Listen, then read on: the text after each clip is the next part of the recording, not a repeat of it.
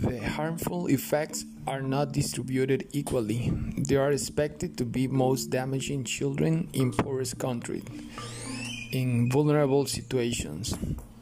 We have school closures, national distance learning platform, children's mental health, lockdown, quarantine.